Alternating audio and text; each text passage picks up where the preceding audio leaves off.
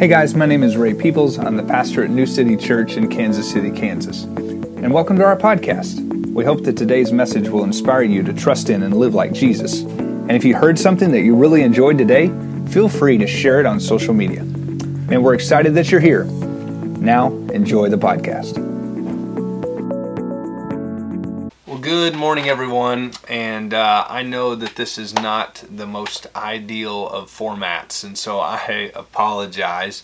But this past week, I was having some symptoms of COVID-19, and so I went and took a test and come to find out that I was actually positive. And so with that, and kind of with the short notice of moving into Sunday, we're just going to do and record the message for you this morning in this way. All right. And again, I know this is not ideal. I know maybe some of you didn't come to church this morning to watch somebody on TV.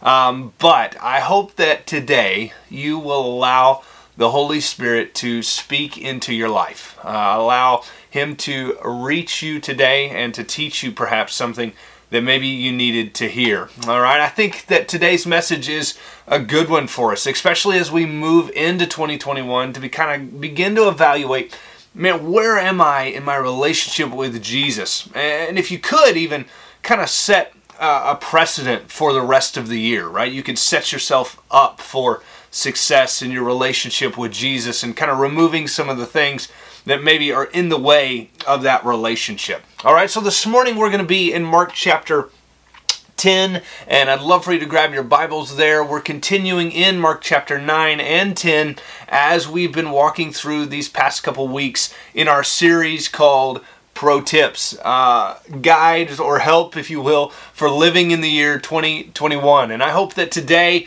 again, this will guide you and help you in your next steps of your relationship with Jesus. All right, and so here we go. We're going to begin in verse 17 in chapter 10, and it says this. It says, as he was setting out on a journey, a man ran up, knelt down before him, and asked him being Jesus, good teacher, what must I do to inherit eternal life?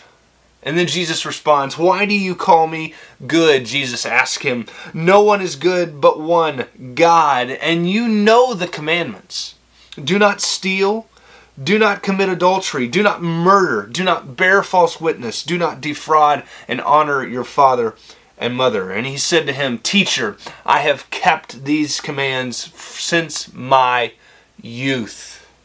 And then in verse 21 he goes on. Jesus, then looking at him, Jesus loved and said to him, you lack one thing. Go sell all you have and give it to the poor, and you will have then treasure in heaven. Then come and follow me.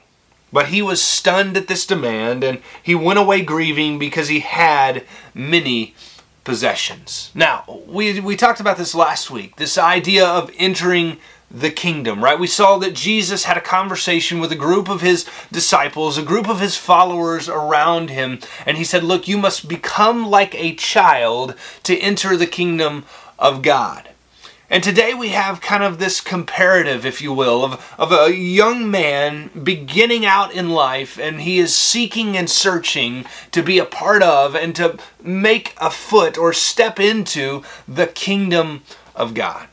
And so he approaches Jesus after Jesus has already had this conversation with this other group of people, right? A couple days later, perhaps. He comes along and he says, what must I do? What must I accomplish, right? And to inherit eternal life. And there's so many religions out there right now that believe that you and I must accomplish some things. We must check some certain boxes so that we are able to receive or inherit eternal life, to have an opportunity in the next life. And it becomes all about not who we need, but it comes about what we need to do. I need to do X, Y, and Z so that I can step into the kingdom, so that I can enter the kingdom. And this fella's heart is no different. He says, what must I do? You see, he's putting it on himself for him to then inherit eternal life. Like, give me the steps I need to accomplish, the boxes I need to check,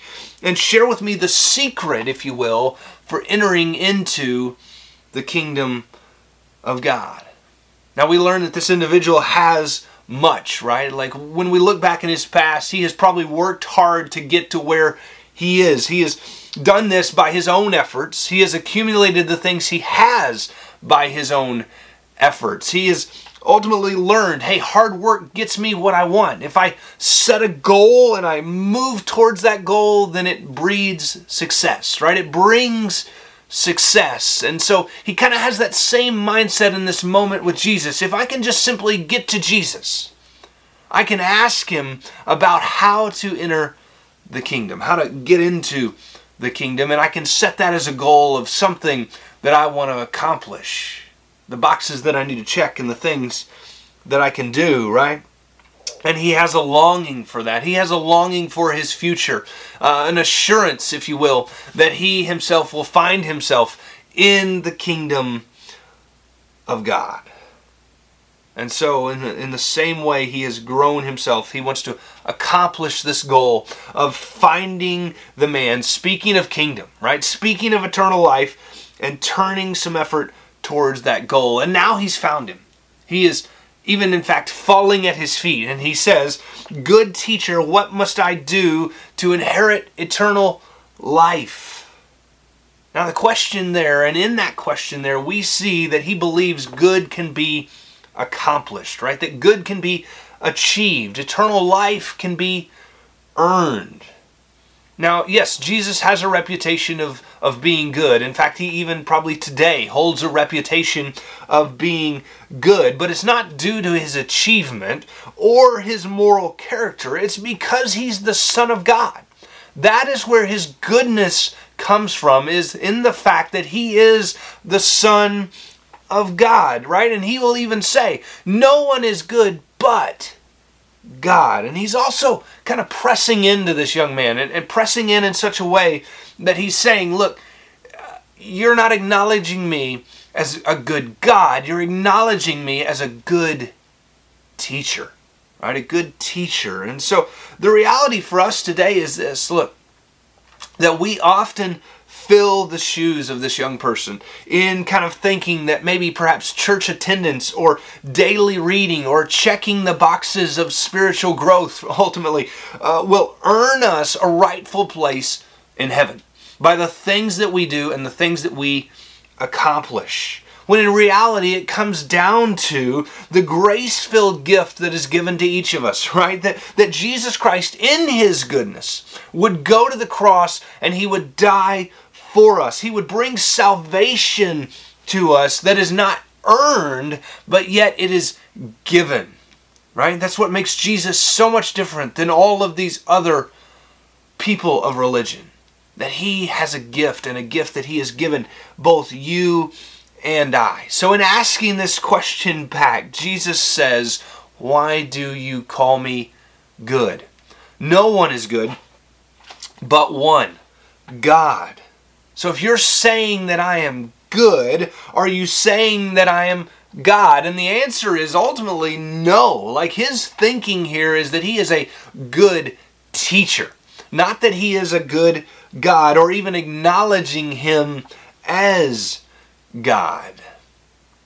And so why do you call me good? And in this moment, we see this young man's dreams may have started to get crushed, that he would enter into the kingdom of God. But then Jesus goes on and he mentions or lists these commands, right? These commands that would be the law that this young man was following. And he says, you know the commands, right? Do not murder, do not commit adultery, do not steal, do not bear false witness, do not defraud, and honor your father and mother. And I'm sure that as he's saying this young man is getting more and more excited. He's starting to kind of see that, oh man, I might be on the cusp of entering the kingdom of God, because then he just kind of blurts out, hey, teacher, I have kept these things since my youth. I've kept these things since my youth, right? And he's probably thinking, I've done it. I've accomplished it. I will, in fact, get to enter into the kingdom of God. Now, here's the thing. When we further explore these commands, here's what we find is that these commands that Jesus mentioned are commands in how we love our neighbor, right? How we love those around us. It has little or nothing to do with our relationship with God. He doesn't mention those commandments. But these commandments of loving your neighbor, these are the commandments that this young man keeps, right? These are the things that are seen on the outside. If there are commandments or laws that build up the ego, these would be them, right? And he has accomplished those things. And he's so excited about the fact that he has accomplished those things. But let's look at the commands that Jesus doesn't mention, because these are the ones that he is ultimately going to speak into here in just a moment. Look, you shall have no other gods before me.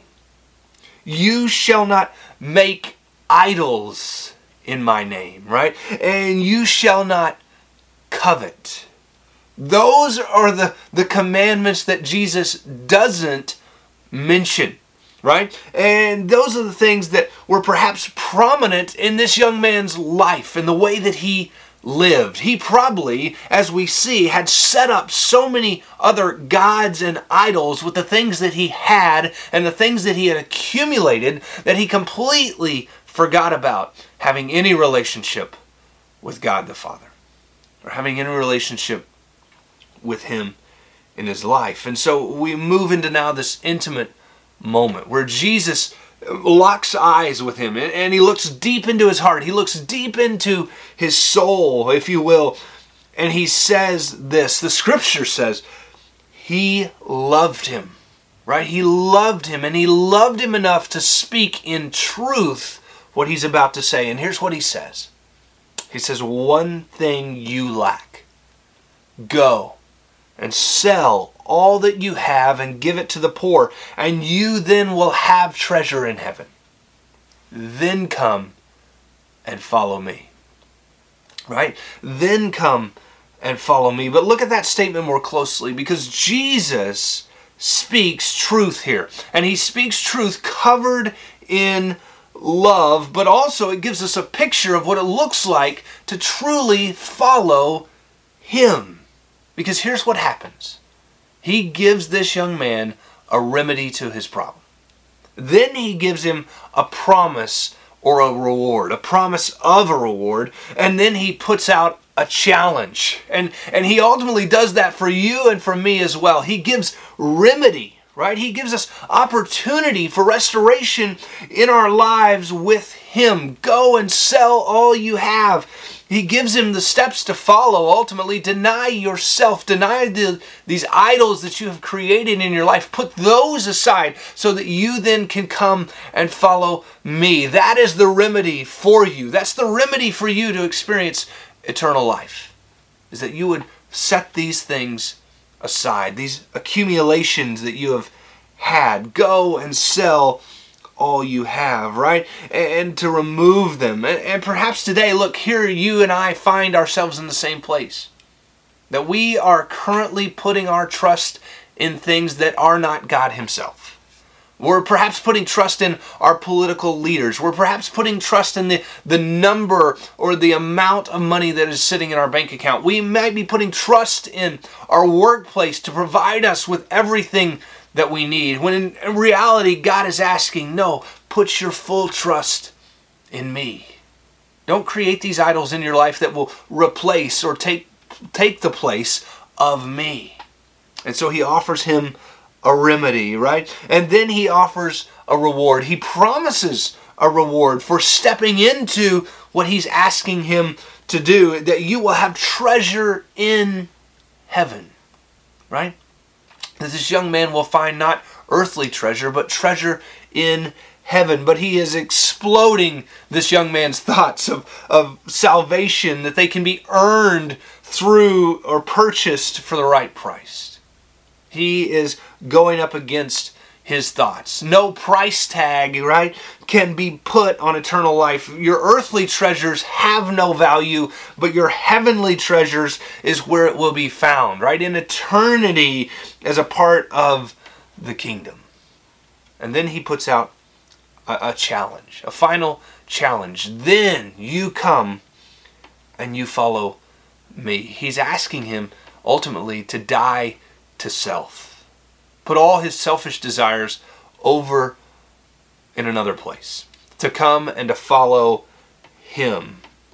Now, here's the next piece, is that once he has given up these earthly things, he's ultimately saying, look, it will be easier for you to follow because you won't be putting your trust in those things. You'll be putting your trust in me, right? And your whole heart and your whole mind and everything that you are will be focused in on me. And you will be ready and prepared to follow me. You won't rely on yourself, and you won't rely on the possessions that you have or the wealth that you have accumulated and the power that you've acquired. You will rely on me. That is Jesus' hope in this moment. That is his heart, and that is his challenge that he gives this young man. But it's also the challenge that he gives to each of us, right? That we will follow him, that we will fully rely on him, that we won't get lost in the things that we have, but that he will be the only thing that we are worshiping, the only idol of our heart, that we will fully rely on Jesus. Now there's this next piece here that we find that the young man, his response is a little uncanny, if you will. But he finds himself stunned. He's stunned. He's shocked. He doesn't know what to say next. He had everything he needed and everything he wanted except for eternal life. And we find that it says he went away grieving because he had many possessions. But again, he wasn't willing to give up the one thing that would allow him the honor of eternal life. He didn't want to pry his fingers off of his possessions. Now, imagine for just a moment if Jesus came to you and he said, hey, this particular thing in your life, if you would give that up, and if you would give that up for me, you will then have this eternal treasure. You will have this eternal opportunity to be a part of the kingdom of God. Then I would love for you to come and follow me. Well, we say, oh yeah, that'd be so easy. Right? That'd be so easy to do. It'd be so easy to give up. But on a daily basis, we perhaps find ourselves before the Lord saying, no. I don't want to give that up. But I will give up this or that, right? We try to pick and choose. But there may be something in your life today, even this morning, that the Lord is saying, if you could, and if you would, give that thing over to me, you will have eternal reward because of your action. Because of stepping away from this, you are moving closer to me. And Jesus turns then to his disciples. Right? The young man goes away sad. We don't know if we see him again or not, or if he returns in some capacity, or if he went and sold everything that he had. But Jesus turns to his disciples and he begins to now share some truth with them that I believe is truth that we ourselves can take hold of, right? And he asks, how hard is it for a wealthy person to enter the kingdom of God? And verse 24 says, the disciples were astonished. They find themselves astonished with what he was saying. Because here's the thing, Jews had begun to equate wealth with the favor of God. In other words, if you had multiple things and you had acquired much, then the Lord had showed favor on you and showed favor on your life. And so for this young man to have so much, the Lord must be showing favor on him. Or for those that had great wealth, the Lord was showing favor on them. But here Jesus is saying, how hard is it for the wealthy to enter into the kingdom of God? You see, it goes against their thinking because wealth had kind of become a thing that spirituality was based on. Like the more you have, the more favor you have. And so the disciples' mouths kind of drop open in shock. But then Jesus does what only Jesus can do, and he kind of hits that shock with a little bit more shock, right? The 1-2 punch of the reality of his kingdom. And he says this. He says, it's easier for a camel to go through the eye of a needle than for a rich man to enter the kingdom of God. And you can see that perhaps his disciples are growing a little bit in frustration, and they find themselves blurting out, who then can be saved? It's almost as though they're looking at Jesus going, you're putting all these rules and regulations and we don't get to have anything, but yet we get to be a part of the kingdom. Is that worth it?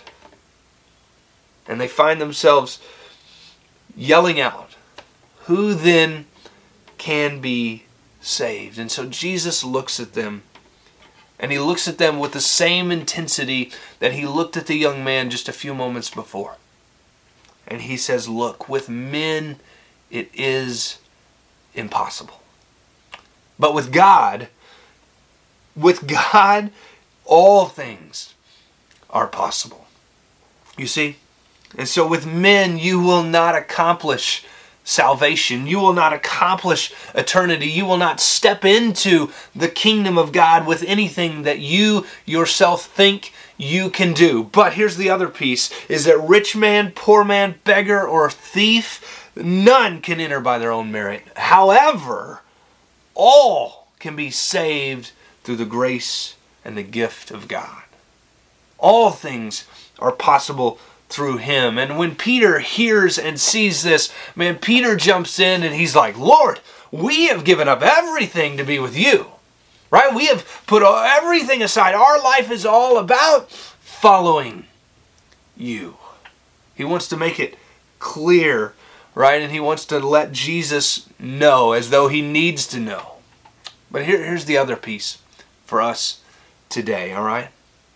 This story doesn't mean that this afternoon you got to go home and put all your possessions on Facebook Marketplace and on Craigslist, and you got to sell your house and get rid of your car. That's not what the scripture is saying. But what he is saying is, look, if you have created an idol in your life, some type of idol that has taken the rightful place of God in your life, it might be time to begin examining how it can be removed or exchanged for Jesus in your life.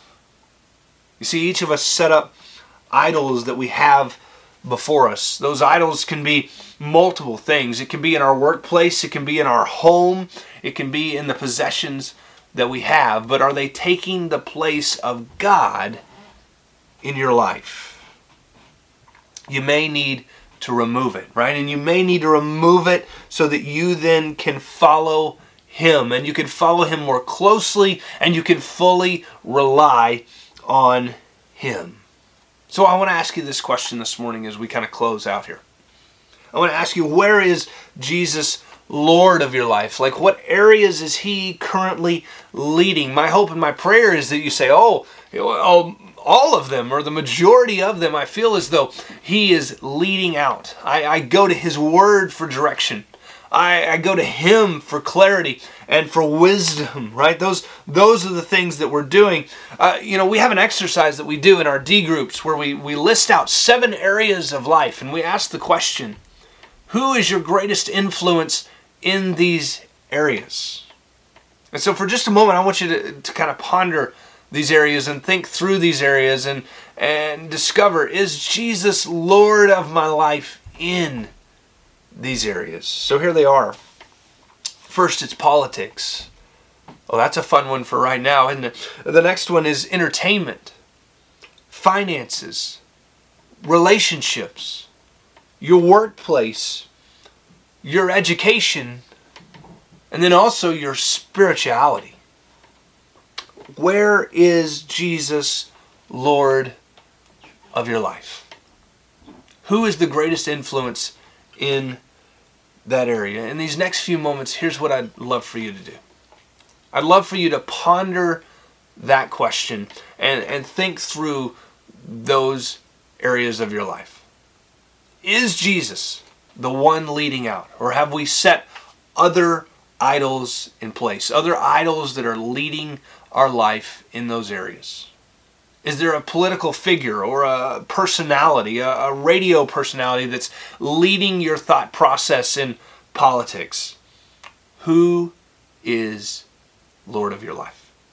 It's a great question for us to ask today. And I think one that really, as we begin to ponder that and we begin to evaluate that, can lead us well in this coming year. So let me pray for you as we continue on. Father, we thank you so much, Lord, that you have given us such grace and gifting and love that you have poured out on us, loving us so much that you would send your Son Jesus, and that he would die on a cross, and in that he would bring us then the gift of salvation. And Lord, it is not something that we can earn in our own merit. It is not something that we can accomplish on our own, but it is something that you, in your great love for us, say, here, take this. And so, Lord, today, if there's someone in the room who hasn't taken salvation, hasn't received the gift from you of salvation and a relationship with you, I pray that today be the day that we begin and declare that relationship with you. And for those of us in the room that are followers and believers of Jesus, that we are in relationship with you, I pray that today be the day that we remove some of the things that are in the way of a deeper and more intimate and gracious relationship with you. And so we give just these next few moments to you as we sing through this next song. May we spend a little bit of time with you and being honest and open with you of who is leading in these areas of our life. And so we just give this time to you, and we praise you and thank you so much for your Son Jesus. In your Son's name, amen. Well, guys, again, I'm so sorry for the format and the scenario that we're in this morning, but I pray that God's Word has spoken into your life and will continue to speak into your life in the remainder of this week. And so if you would, continue to join us in these next few moments, to spend a little bit of time with the Lord before you step into this next week. I'll be praying for you, love you, and hope you have a great week.